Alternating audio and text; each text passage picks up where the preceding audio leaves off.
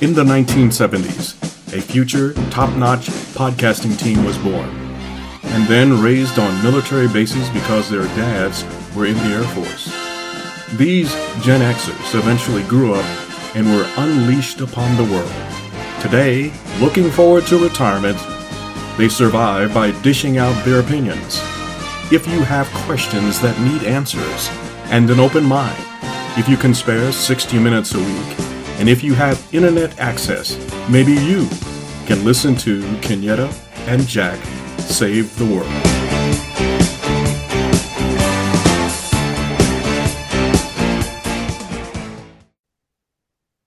Hey, everybody. Welcome back to Kenyatta and Jack Save the World. We threw you for a minute because you were expecting Kenyatta. And I'm clearly not Kenyatta. I'm clearly Jack. But Kenyatta, how are you clearly doing right now? I am clearly here. Man, it's a wonderful day in paradise, isn't it? Just, nothing happening as we're today recording this, nothing at all. Yeah, nothing at all. Yeah. It's of, any importance to the world? Oh, or at man. least the US? Yeah, nothing at all. The hits just keep coming. Yeah. Yeah. Other than that, nothing exciting or monumental happening at all. Yeah. So, Anyway. yeah. Well, today, guys, our, fantastical audience, we are actually going to do something just a smidge different. I had recorded the first half of this interview for my solo podcast with Heather's cousin, Greg, who has lived and had quite an interesting life. Lots of twists and turns and craziness that has gone on. And when we recorded it, 1 hour was not enough. We were going to record hour number 2. But in the meantime, that since we recorded that, I have decided that I am actually going to stop doing my solo podcast. I was getting to where I was having a difficult time finding guests, and it was going to just evolve into me talking about current affairs, which I already do with the amazing Kenyatta. So I figured, why duplicate it when I can have, a weekly time talking with Kenyatta about stuff. So why duplicate? So I'm just going to, from this point forward, just do Kenyatta and Jack Save the World. But I have this interview with Greg. So we're going to air part 1 after this. But then Greg is going to join Kenyatta and I for part 2, maybe part 3. We'll see. But anyway,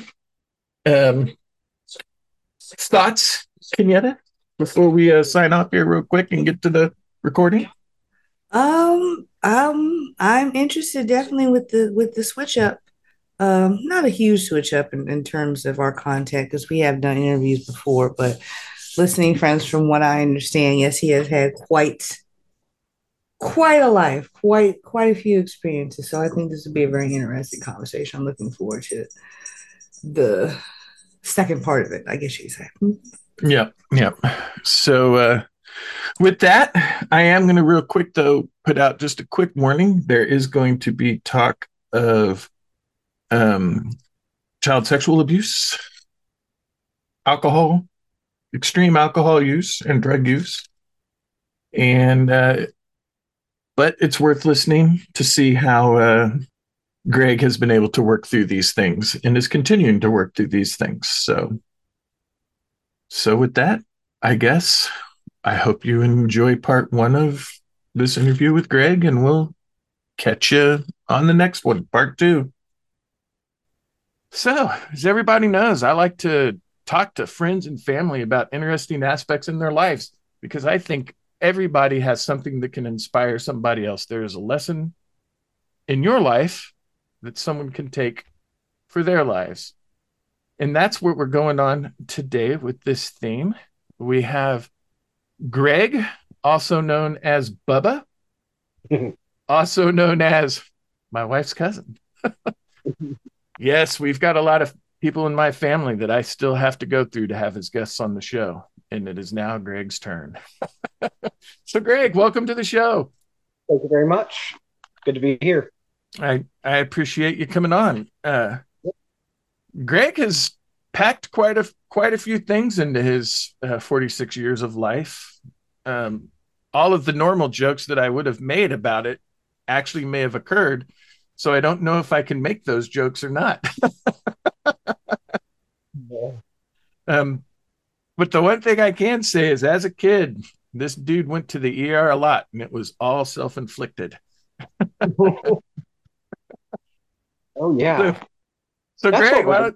why don't you why don't you maybe give a quick rundown kind of on sort of what we're going to talk about today, and um, this may end up being a two-parter. We will see, but I have a feeling that it's going to be. So go ahead, Greg. Introduce yourself and what you're going to talk about. All right. Well, I'm Greg, and well, I say this a lot. I'm Greg, and I'm an alcoholic. Um, Basically, what uh, I think we I'd like to cover is mental health and how it affects addiction, or how it's affected addiction in my life.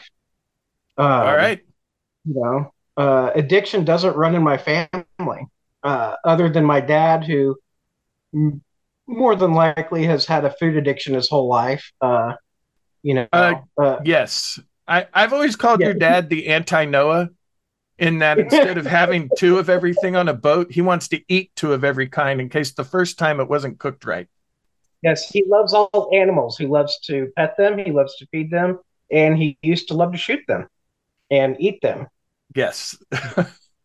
Never a trophy hunter, so I got mad props to that. It was always about the meat. It wasn't about how big the buck was, or the rabbit, or whatever. Yeah. But anyway, like I said, addiction doesn't really run in my family, other than my dad is a candidate, because one of the signs of addiction is hiding the substance that you are addicted to. And still to this day, we can find some Oreos in some weird spots and things like that. And the denial part of it. There's been a few times. I guess I'm going to talk about dad for a second, but Go uh, for it. there's with addiction, when someone confronts you about it, denial is the first thing that you do. And I remember one time when I moved back home about 5 years ago, I was watching dad get, I think, his third plate of spaghetti, and his plates of spaghetti are basically three plates in one. And, and it's always frustrated everyone in our family. And, and I told him, I go, Dad, you getting that third plate of spaghetti is no different than me putting a liter of vodka on the table and just going to work on Right. it. But he says, well, it's food. You can't, got to eat, like, well, Right. that's true, but just vodka, I'm just drinking a little. I wasn't, but Yeah. I always drink a lot. But what my point is that while addiction, is normally generational with substances, it's not in my family. And I attribute most of my, I think the way I got into addiction was through my mental health. Going back way back, before I was really self aware, and I've learned a lot of this through therapy, because I've had the opportunity to go through a lot of therapy, a lot of it on my own, a lot of it was encouraged by various court systems. Um, but even as I was a young kid, uh, I'd hear screaming in my head. I'd hear people screaming at me, and I would hit my head against things. A lot of kids do that, but I would hit my head against brick walls. I remember specifically going to Aunt Linda and being in the backyard of Aunt Linda's house, and Heather running inside because my forehead was bleeding. And I was slamming my head against the brick wall. And, I didn't know it then, but I think I just want, a lot of kids do stuff like that for attention, but I think I was just trying to get things to get quiet. That makes And sense. I didn't know what it was. I thought that, I thought I mean, I was too young to even have awareness on there being an issue. Um, Yeah. but it caused a lot of.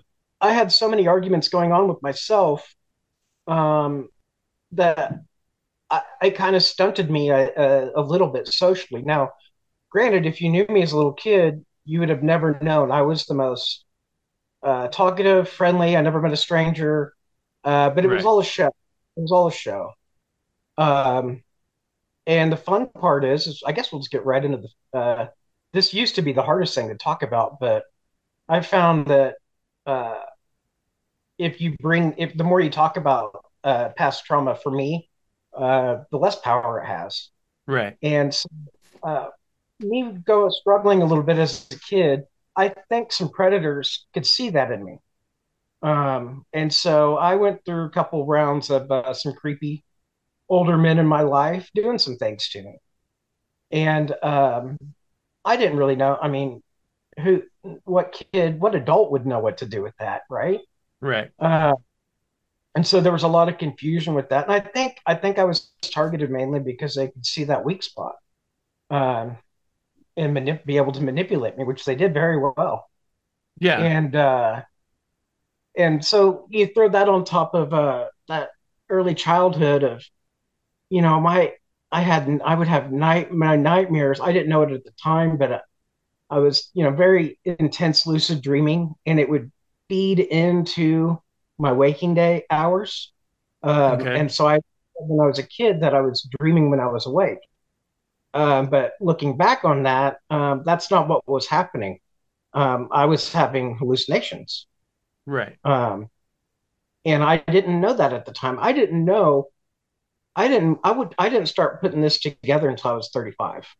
Right. Right. Um, You know, as a kid, though, you don't have a frame of reference on what mhm, is sort of the natural sort of internal, process of the brain and thought right. process. Because in your mind, if you're 8 years old and all this is happening, you probably just assume everyone works like this. Absolutely. Yeah. Yeah. Um, and it turns out a couple of the kids in my neighborhood, man, I had, the dudes that you roll around and have fun, playing in the creek and stuff and your kids. Out of the four of those guys, two of them also went through sexual abuse. And one of them he's on a bad list. He's on a sex offender list. So I was, and I grew up in an incredibly nice neighborhood too, but there was a lot of crap going on in my childhood. So And he's not uh, he's not BSing. My wife and I got married at that house. So that should tell you that yeah, it was not a small place. I mean, it's such a great neighborhood, North Edmond, and but that doesn't mean anything at the end of the day. So Nope. my friend, whenever I was making trauma references, I was with some other damaged kids, and I guess maybe you seek each other out Yeah. because there were plenty of other kids in the neighborhood, but that's who I rolled with. Um, Golly, a lot of memories coming back. I mean, hell, we had a neighbor across the street that were um, ended up being busted for cocaine dealing, and I was growing up with this kid, and they Oh were like wow. big time dealers. And my mom always didn't want me to hang out with him because I mean, this kid was like 7 years old, and he cursed worse than like. I mean, he had gold rings, and he was like 7 years old. They were a little different. You go Yeah. over to that house and stay away from mom's wing of the house because you could hear stuff breaking and screaming and all kinds of stuff. So anyway, so uh, a lot of insecurity started showing up because I would be going to school and I'd see all these other kids. Um, Everyone else was good but me, and so, and of course, with abuse, you feel dirty. That's a term that all the Yeah. anybody I've known and therapy I've done is you just think you're a dirty person because either that the person inflicting the crap on you is telling you that, or here the ugly, nasty truth. And I've learned this with, um, because a lot of people hit the mute button when they're talking about sexual abuse as a kid, right? There's like, oh, that's awful. I can't imagine. Yeah, I felt dirty. Well, why? Well, here's why I felt dirty. And I've learned that a lot of other people did too. Here's the problem with it. Sometimes it felt good. Yeah. And what do you do with that? You know it's not right, but and I've learned this, I heard this from a therapist. It's like your body was responding to physical stimulus. Your brain was, and that's kind of how I helped learn how to detach that and understand what was really going on. Because sometimes you were stimulated, it did feel good. Right. And a lot of people don't talk about that. And that's where I think a lot of that comes in for people is they just think they're just a dirty person. Um, Mm-hmm. and so it took it, and I didn't come out with any of that abuse until I was 36. I never told a soul. It took my first rehab, first time I went to rehab to ever actually talk about that. Hmm. Um, and it But wasn't that it was that's understandable repressed. though. It wasn't that it was repressed. It was just like, yeah, I guess it probably was repressed because it just didn't. I knew it happened, but I never gave it a chance to give myself a chance to even think about it. I just thought that that was my identity. I still thought I was a dirty little kid. Right. Um, and so you throw that on top of, having the voices and everything. And so what ends up happening is those hallucinations manifested into evil. They weren't always My hallucinations weren't always bad, and they still aren't. It's a slippery slope because sometimes it's fun to go down that rabbit hole. Right. Um, but a lot of my night terrors and sleep paralysis, it all tied into the same mental illness. And um, on top of that, we definitely got some ADHD going on. Right. That is percent. I remember being in first grade going, concentrate, concentrate, concentrate. You need to concentrate. And I'm concentrating on trying to concentrate. Which makes Good it to where luck you with don't that. hear what the teacher's saying. Yeah, no, I Yeah, 100% no, know yeah, what that was like. yeah, yeah. Concentrate, Greg, concentrate. And so no, I'm not making the good grades, but I'm a, I'm still very outgoing, and I'm putting on a really good show. And I'm fooling myself a lot of the time too. Masking does that Um, because that's what you were doing was you were just masking on a grand scale. So, and an alcoholic, like alcoholics are really good at lying to themselves. right. That's you have to be the master of that to be able to abuse alcohol and drugs for that many years. Um, so yeah, so and then we get into puberty and the hormones start kicking, and I've my all my encounters, intimate encounters, have been with men, right? So here comes the confusion. Am I gay? Because these men seek me out, and you know, I, I knew I liked girls. I knew that's what I was attracted to, but something in the back of my head was saying, hey, this is who you are because you're dirty. And of course, Right. back then, it was dirty to be gay. Like Right. and AIDS was happening. Right. We were peak AIDS in the mid 80s. And so lots of confusion and a lot of self hate too, because, the culture back then too was well, at least in my family and everyone around me, it was acceptable to be discriminatory. I guess is the friendliest way to say Yes. against you know. Um, and I've confirmed that I'm a dirty little kid, Right. and and with that said, even at age, I think yeah, I think I was probably around 10 or 11. One of the neighborhood kids, he started molesting me, and then so I turned that into, well, maybe we're just hooking up. I didn't call we didn't call it that back then, but Right. and so I kind of started try. I started trying to reciprocate, but it just wasn't right. Like just I'm like, this is weird. Like this isn't clicking for me.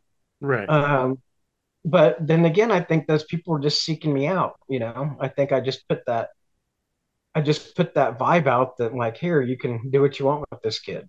Well, they're You called know? predators for a reason, and they And can sense that out. And if I could just real quick interject, if you don't know what night terrors are, or sleep paralysis, I'm not going to go into it today. Look it up.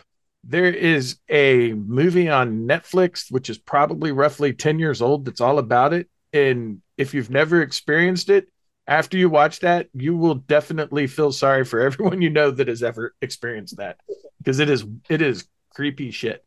It Anyway, is back very, to yeah, it is very weird. Um, and so, yeah, had a fun little childhood there.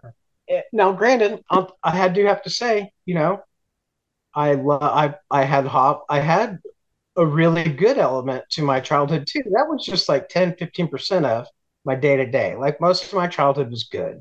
Dad right, showed up to the school games. He wasn't pushy. I was the baby in the family. I got all the attention I could ever want. Probably way too much, way more attention than I needed or should have gotten. But I also kind of felt a little. I kind of felt like a single kid because my brother and sister are so much older than me, and they're so close in age. Uh, I didn't feel like I was part of the family right, deep down. Um, I thought it was the accident. I thought they didn't want me, right, right. and a lot of kids think that, right? I don't think that's exclusive to me or anything new, but that was just something else. Of course, my mom accidentally tells the truth a lot, and we found out that Michelle was the accident, but and I was on purpose. Thanks, mom. You were playing Michelle, was it? Which, by the way, Michelle is an alumnus of Musings of an ADD Mind podcast. She did the episode on being a school administrator during the pandemic back in season one. She's she's got some quick action game too. Yeah, I finally. Um, but anyway, and so puberty hits, right? right, And we got all that stuff in the stew. I'm as insecure as you can get. I'm a little heavy for being, early teens, whatever. So I mean, sixth, seventh, and eighth grade aren't really awesome for anybody, I don't think. Um, and and having friends that have had kids, they can all attest to that too. Um, but that's around the time that I started experiencing, all the while I'm hearing voices, right, you know, um, and when I say my hallucinations would creep into I always said that I was dreaming during the day, right? I was right, starting to realize that I wasn't dreaming during the day at that time, and that scared me. But I also still was telling myself that everyone else goes through this, and I was just bad at dealing with it. right, I thought everyone, my imaginary friend was real, like as real as me, sitting across the table from you. I can right, smell them. I can see the sweat coming off of their skin. Um, and, I would tell myself that I had a really good imagination. Everyone else has this, I'm trying to just cope with it without knowing. And of course, I've never said anything to anybody. right. Let me ask you this real quick. Do you have an inner monologue Oh, yeah. that's not the voice talking to you, like that's your own inner monologue, and then there's the voice that they like interact? They interact, yes, 100%. And sometimes, it's external too. Because when I hear voices, it's not just in my head. Right, I hear it like across the room. right, Um, but the inner voices, I'm arguing with, and okay, and sometimes I'll be like, "Shut up!" I'll say it out loud, without mhm, realizing, right, if I'm by myself too long, if other people are around, I'm much better at being able to handle it, and it quiets voices a little bit. But if I'm by myself over extended period of time, it kind of opens me up. Um, and it, for me, the hard part about schizophrenia is it's real. Like the reason why people like me don't like to take medication is because you feel like you're literally losing not a superpower. I don't want to say that, but you feel like you have a little bit more of a connection to something. And and I'd be lying if I didn't say at my core that I believe I do. I just feel like I'm not gifted. I just, whenever they made me, they just added a few frequencies that I can pick up on. Right. Um, and and that's the hard part, is whether that's because it's so real to me. I feel guilt still right now. I still feel guilty going thinking, am I just being, am I truly delusional? But in the back of my head, at my core, I don't feel like I am.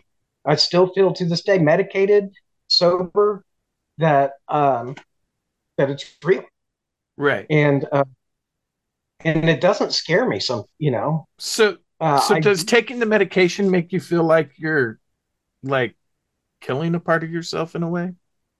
a little bit, yeah, yeah. Um, the longer I've been taking, I forget whatever I'm taking now. But with sobriety, the medication actually gets a chance to work, Right. which I've never given myself a chance. Which we'll get to that, but um, yeah, I mean, yeah, I do feel like I'm missing out a little bit. It's kind of like there's a little less sparkle in the sunshine. Right. It's kind of like when I was, I've been misdiagnosed a million times, and it's very similar to like what bipolar people say is, it's like it just nothing's good and nothing's bad. Right.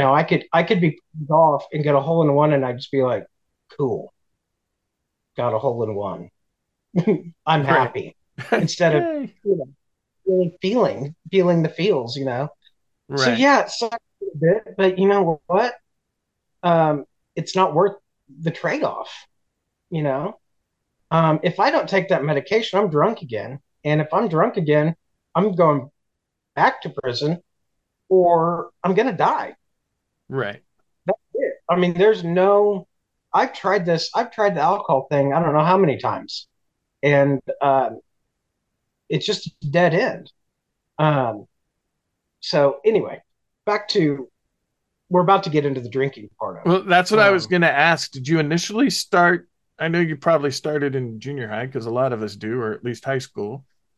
Um, Mm, earlier than that. well, that's what I was going to ask. And this is not like a negative statement towards your parents or anything, but there was easy access to alcohol. Um, Yes, yes, what there was. one of the first times I met your dad, him and Heather's dad, got me drunk as all get out because they were having a contest to see who made the best gin and tonics, and I was the judge. Yeah. I went down to get Heather a Pepsi because it was at your old house. So we were up all watching TV in the loft. I went down to get Heather a Pepsi, and then they started the competition. And like 45 minutes later, I went back up there and handed Heather the Pepsi, and I was just lit. So Yeah. Old Uncle Mike gave me my one of my first sips. that doesn't Uh, surprise me. uh, I think I was probably 8 or 9 the first time I got drunk. Um, and I did it by myself. And I knew I wasn't doing it. I was just doing it because whenever the grown-ups did it, they felt good. Right. And I wanted to feel good. And Yeah. so, and, I had a lot of babysitters back then. And, you know, uh, my brother and sister were so much older. By the time I was like 9, 10 years old, they were finishing up their teen years almost, and they were Right. gone a lot. Um, so I had a lot of alone time, and I had the whole upstairs to myself. And so there was always ways to do that. So I got drunk the first time when I was 8 or 9 years old, and I really liked it because guess what it did? It made the voices go away, Right. and that was amazing. No wonder everyone was so happy because it makes their voices go away. I'm still thinking everyone is living the same life I am. Um, so, uh, so then we, jump, so I would drink every so often up until around 13. Um, that's when I started drinking a little bit more often, probably like 2 or 3 times a month. Always by myself, 100%, always by myself. And I wasn't like, I wouldn't just drink whenever there was like a birthday party. It was like, oh, I can get away with drinking tonight, so we're gonna do that. And I'd watch like David Letterman or whatever, and laugh and have a good time. Um, but the booze really kicked in because I was so insecure. I mean, I shouldn't have been. I had a lot of things going for me. But when I was 14, 15, that's when we started drinking whenever we could. Um, and that's when I started hanging out with guys that had driver's licenses. And, and so I was hanging out with older guys, and it was cool to smoke cigarettes and drink beer. And I wasn't like uh, a bad boy by any means. I was on the golf team for crying out loud. Um, by all appearances, I was your standard issue preppy. Right. Um, wore my little polo shirts, my Cole Haans, and you know, doing the Edmund kid thing. And but I was drinking every chance I got. Um, and of course, I didn't think I had a problem. I just thought it was. I think I found the solution to all my problems at that point. Man, I Right. was good Yeah. to go. Like, oh, okay, this is who I am. Um, and it was great. And so, that progresses. Then I get my driver's license, and yeehaw, man. Um, you could drive up to Oklahoma City and go buy a beer at a lot of gas stations, and that's around the time when that's when I'd had the reputation of being one of the drinkers, like at my school. Right. One of and I got I blossomed going into 10th grade, lost a lot of weight, got pretty, and made a lot of friends, and I was a pretty popular kid. And my parents went out of town a lot, so I had a lot of parties. Um, but I was very careful. I was always very protective of my drinking. So I never had full on parties. I would just invite like 15 people over, and like you could lose the privilege. You could only do beer bongs in the bathtub. Like, I was very standards. Right. Only I could smoke cigarettes in the house because it's my house. Oh boy, I was a knob. So yeah, so I'm popular. Everything's awesome. I'm drinking a lot. Um, so when I'm 16 on it was January 17th. I don't know what year it was. Probably 93, 94. Yeah, 93.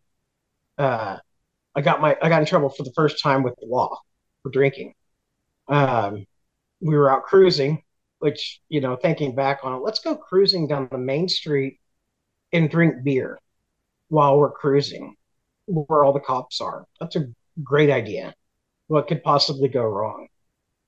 So we got caught in the McDonald's parking lot. Mom and dad had to come pick us up. I got my car taken away um, for a couple weeks. Probably should have been longer. I was very manipulative, so I convinced them that them punishing me by taking my car was really punishing them because they had to take me everywhere. Well, I mean, technically it was. Yeah, You weren't wrong. it worked. It worked. So I'm back to driving again. And of course, at this time, I get a job at a restaurant. Like I've been living at a golf course, basically working there and playing golf because I wanted to be a pro golfer. And I was pretty good at it too. I could still knock it around okay. Um, but I got a job at a restaurant, and that's when I think getting a job at a restaurant was one of the biggest mistakes I ever made. Because I thought it was the coolest thing in the world. Like I could write a book on the characters of this place. Like, and it had all the tokens. Like you had like, the crazy, dramatic, really pretty blonde girl server that's just a basket case. You got the heroin addict, skinny white dude that disappears for a week at a time, but he's so good on the line that they just let him come back. You got the Will Smith college guy who's a manager. He's got he's in the black fraternity thing, and he's got his like just Hmm. everything token. And we had like the general manager who was your token general manager alcoholic. And so everyone drank there all the time. There was drugs all over the place. I didn't do drugs. I was very uppity back then. I just drank, but I would drink 24 Milwaukee's Best, like it was nothing. We weren't Um, that uppity if you were drinking Milwaukee's Best, but then yeah, again, you were a kid, and that was probably all you could afford.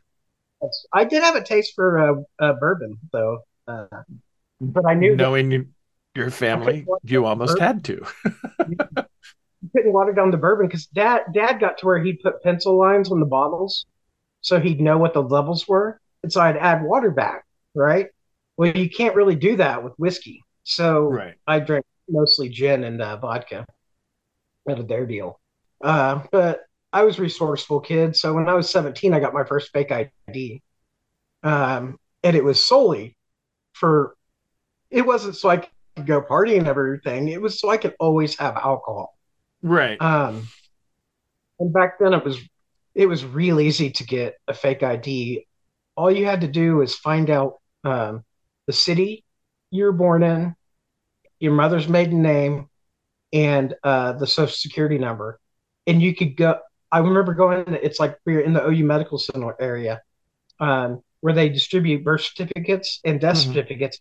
And got a copy of a birth certificate of a guy who had no idea that I did that. I just found out information about him, who was 21. So I had my own birth certificate. So even if my ID got taken, I'd just go get another license. This is before the internet. They didn't pull up your face on the database, Right.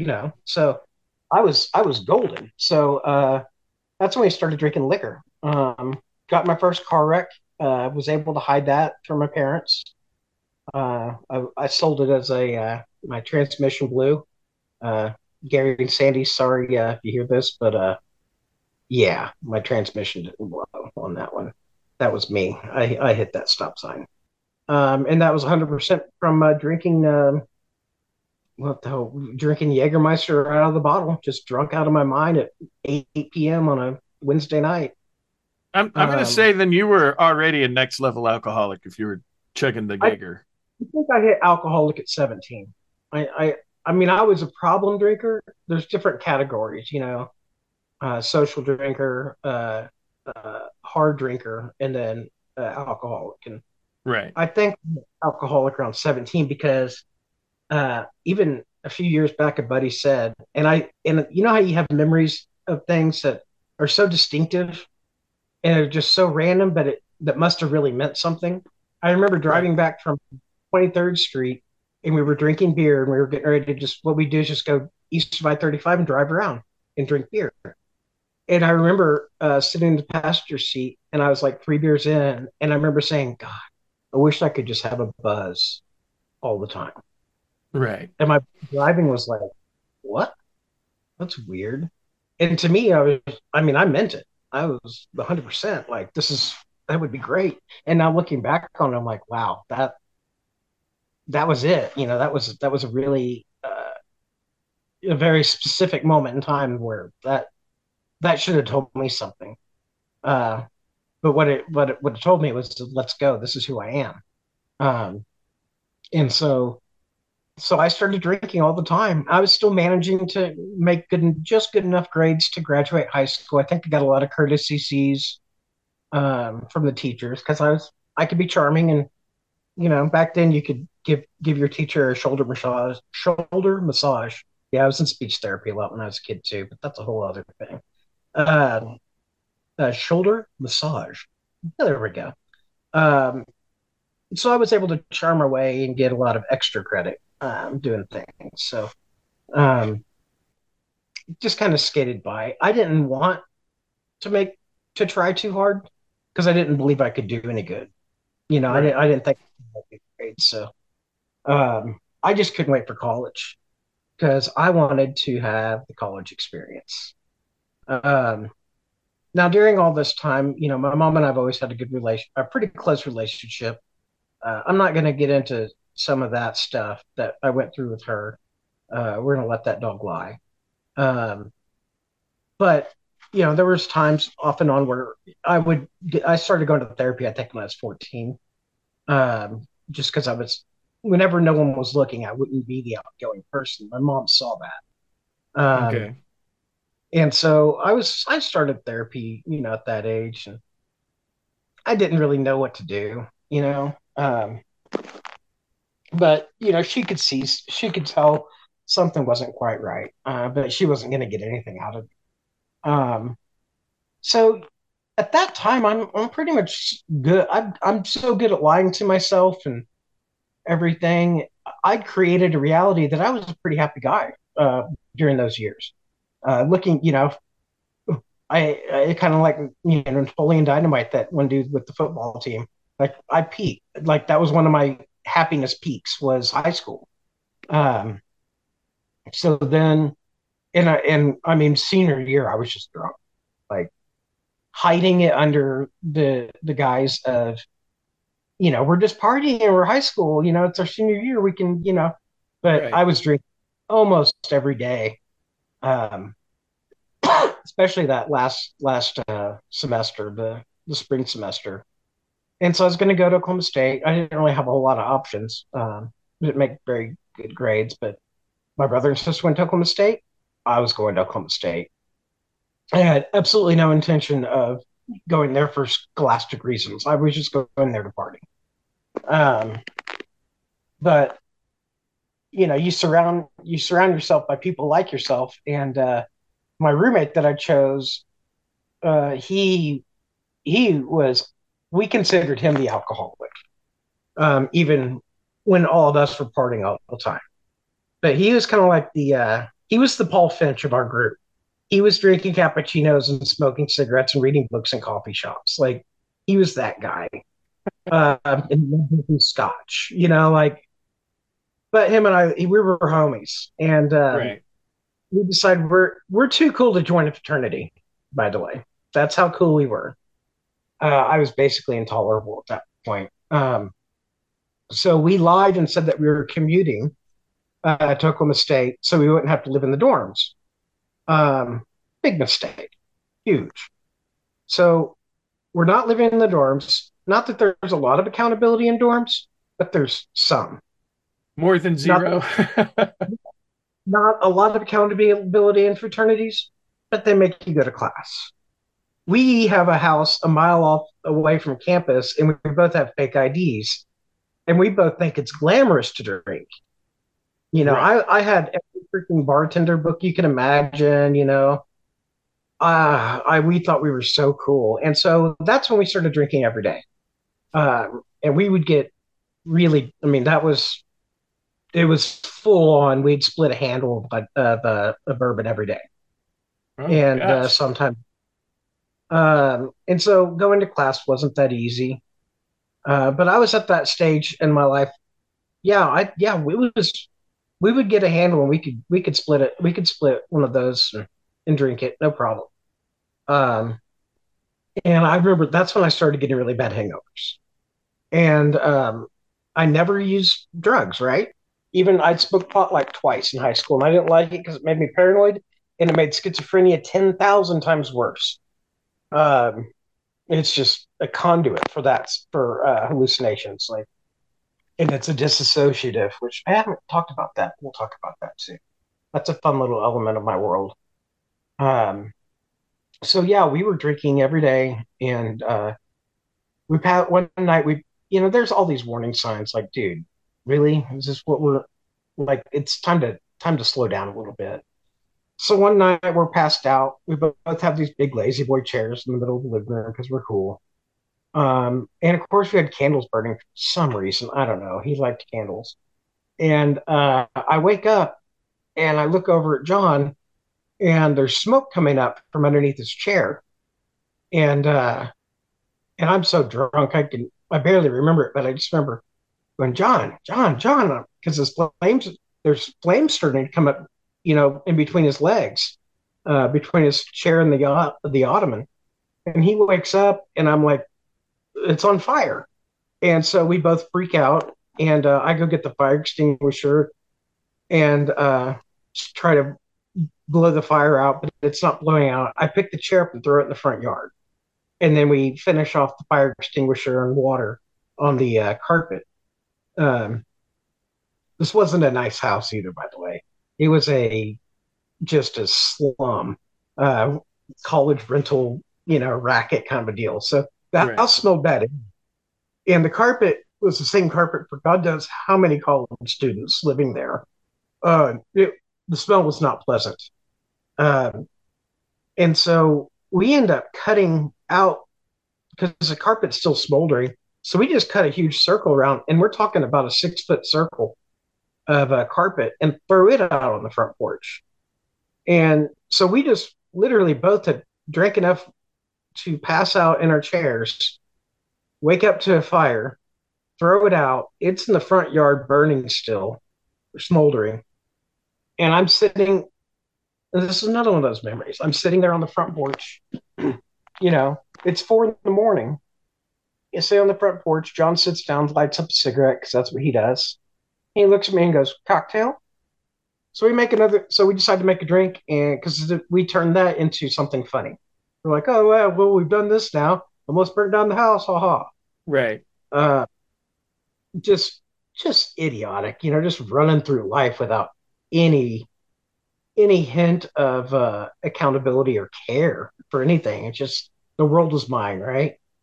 Um, so that was a bad night. That's like 3 months into the freshman year of college, and this is when, yeah, this is where alcoholism really kind of really took hold, right? I started smoking pot because I started having hangovers so bad. And of course, a guy like me, I decided to smoke pot that morning when I'm hungover. By the end of the day, I had a bag of weed, a bong, and a pipe. And I might as well have that gotten the hemp necklace at the time. Like that was who I was now. Because I'm a weed smoker. Haven't gotten into the really heavy stuff yet.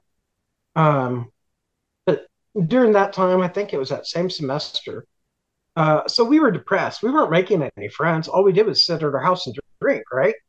Right. College was supposed to be a lot more fun. There were supposed to be girls and all this stuff, but there weren't. But we had no network to make friends. We didn't go to class hardly ever, so we're not making friends there. We're not meeting people from the dorms. We didn't join a fraternity. We're not meeting people there. Um, but of course, we're still too cool. But at the back of my head, I'm like, I'm not doing this right. Right? But also at the same time, I didn't care. Right. Um, Partying, I only saw 1 foot in front of myself, and that's all that mattered. And all I cared about was how I felt. I completely lived. My identity was so woven into how I felt emotionally at the time, and that's still something I have to work on.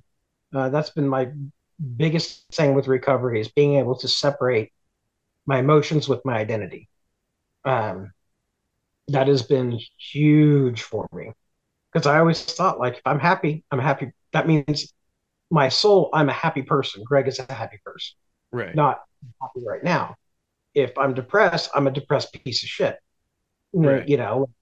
I never really thought to distinguish the two. I just thought that that's how it was, and that's been crucial this time around. Um, so all my friends went to OU, um, kind of tying back into how we didn't have a lot of friends in Stillwater. So I decided to go back to OU to go party with everybody. And so I went there. I couldn't tell you what happened. I remember being in some fraternity house and beer bonging, but I blacked out. And I wake up on the floor in some person's house at, I don't know, probably 3 in the morning. Um, and I thought, and this was the last night that you could buy beer all night long. The law that you couldn't buy beer between 2 a.m. and 8 a.m. or whatever it is was going into effect the next day. So I wake up from a blackout on the floor in some house. I've got my keys. I'm going to get a 6 pack and drive back home because why not? I mean, that makes perfect sense.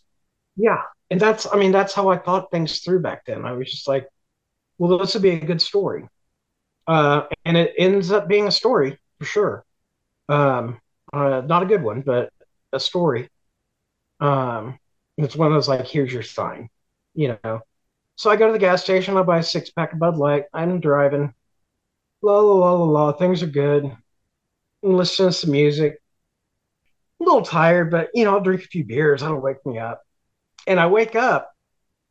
I'm driving, right? So I wake up driving, and because I'm bouncing, right? Like, wow, this is weird. The road's rough. Oh, wait a minute, I'm not on the road.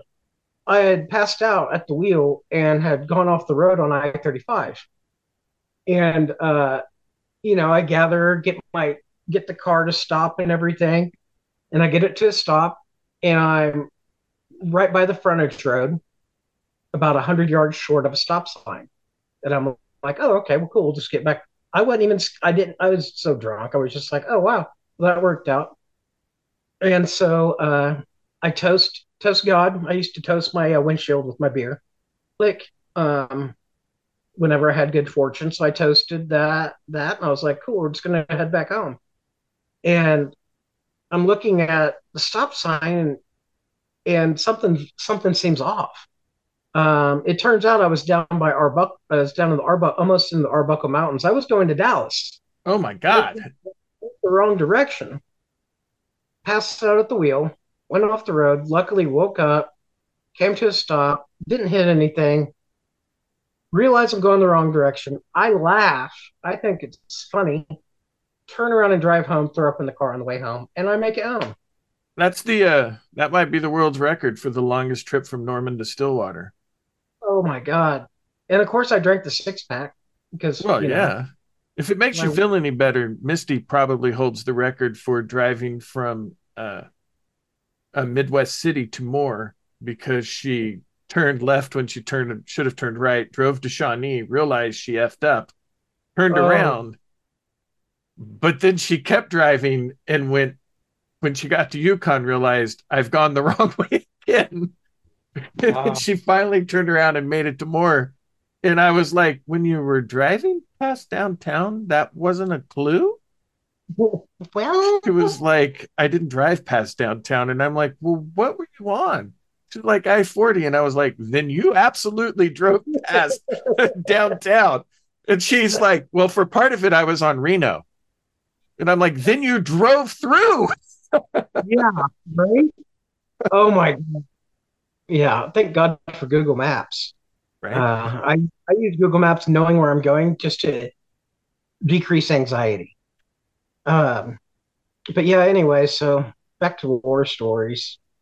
Um, in AA, whenever you like share your story, they have you share your experience, strength, and hope. So you'd say uh, where you're from, what happened, and what you're like now. So we're in the what happened phase, I guess, right now. Right. Um, and so college was a total fucking train wreck. I find cocaine, I find LSD, I find Hunter S. Thompson, who's my hero. I read everything that he writes. I watch every movie that's about him. Not a very good role model. Um, and I just was all about getting weird. I'd take LSD without anybody else, just to see what would happen, Um, and I'm a full blown alcoholic, of course, at this time. So I was hanging out with the hippies because they had all the drugs, and they'd be like, "Yeah, let's go take mushrooms," and I'm like, "Well, hold on, we got to go by the store real quick." I'm like, "Why are you bringing whiskey? Like, why are you not?" Alcohol is always the main thing because it worked better than anything. Um, Right. it just made it quiet. It made everything all right. Now, granted, the drinking wasn't always fun at this point. It was a job. It had become a job about halfway through college. Um, and by job, I mean it was being an active alcoholic is a full time job. It is 24 hours a day. Uh, you're so consumed with it. There's not one point in your day within a 2 minute period where alcohol isn't in your mind. Whether Right. you're drinking it, how you're going to drink it, where you're going to hide it, what all these things.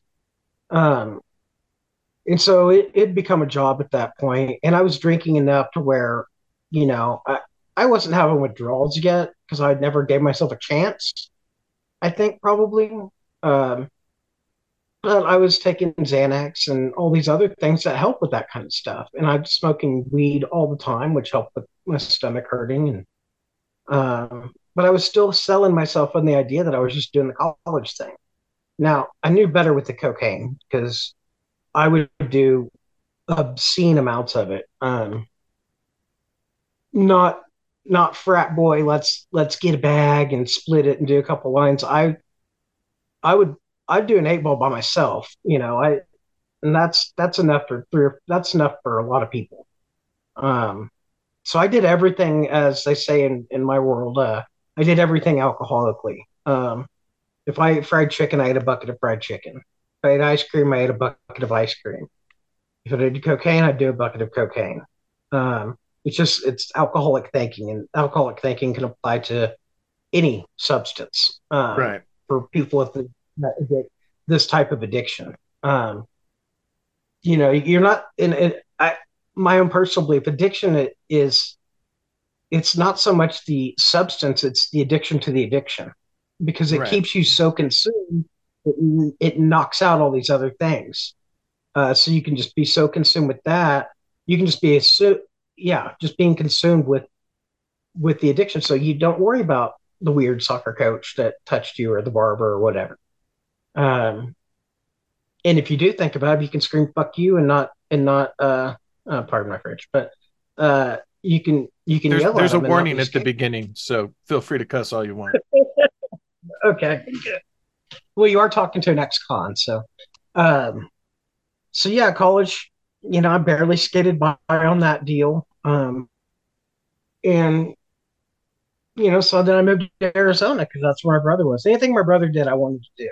Right, right. Look, And I can say he look like graduated because I was there at the graduation yeah, ceremony at what is yeah. now I T Boone Pickens Stadium, but then it was affectionately known as Rust-Oleum Field. yeah, it was, wasn't it? Texas high school stadium was nicer than that stadium. Um, yeah, so I moved to Arizona and get a job at this fancy resort. And man, everything's awesome. I moved in back in with my high school buddy who like always got all the girls. He's going to culinary school. We've reconnected. I've got, and he's just one of those guys that he's big, tall, and pretty, and just a popular girls loving guy. So I moved up there and he'd already been there 6 months. So I already had an established social group. So I'm like, yeah, I must be awesome because this is all happening. I'm meeting girls and I'm in Scottsdale, Arizona. My brother's here. I'm playing golf. Like, I'm amazing. And then he moved to San Diego. Um, and it turns out I didn't have a network of friends. Um, and he was an active alcoholic back then too, but I don't think he is a true alcoholic. I think he was just kind of part of his age, kind of a thing. Um, he's definitely not one now. He's got a great family and everything, and that's one guy I would love to reconnect with, but maybe someday. I burnt. People say you people burn a lot of bridges. Um, I didn't burn bridges. I just let vodka dissolve them. Um, so there weren't any like hard goodbyes or fights or anything. They just kind of, I just kind of, they just kind of dissolved. They just, when you don't answer your Right. phone for 20 years, people stop calling. It's That, just kind of how that. yes. Yeah. Uh, and so I get a roommate who, guess what he likes to do? He likes to do cocaine. And that's about when it really started becoming a problem. Um, Right. that that's when the substance abuse, the alcoholism, that's when it started showing up. Really, like that's when I started getting in trouble at work. Right. You know, Yeah. Well, let and me let me interrupt real quick because we are at an hour now. And oh, Greg and I discussed this beforehand that this is going to be a two-parter because I don't want it to end up, I don't want him to not be able to tell his full story in the way he wants his story told. So, hell, if it takes a three-parter for him to get everything he needs to talk about out, it'll be a three-parter. Um, but we are going to go ahead and end this particular part of the episode now. We could pick up later. So I am going to go ahead and end the show as I always do, and everybody stay tuned for next week for what may be the middle part of a trilogy, or it might be the end of a two-parter. We're not sure yet. We don't know. So I appreciate your honesty thus far, and I'm going to end the show like I always do.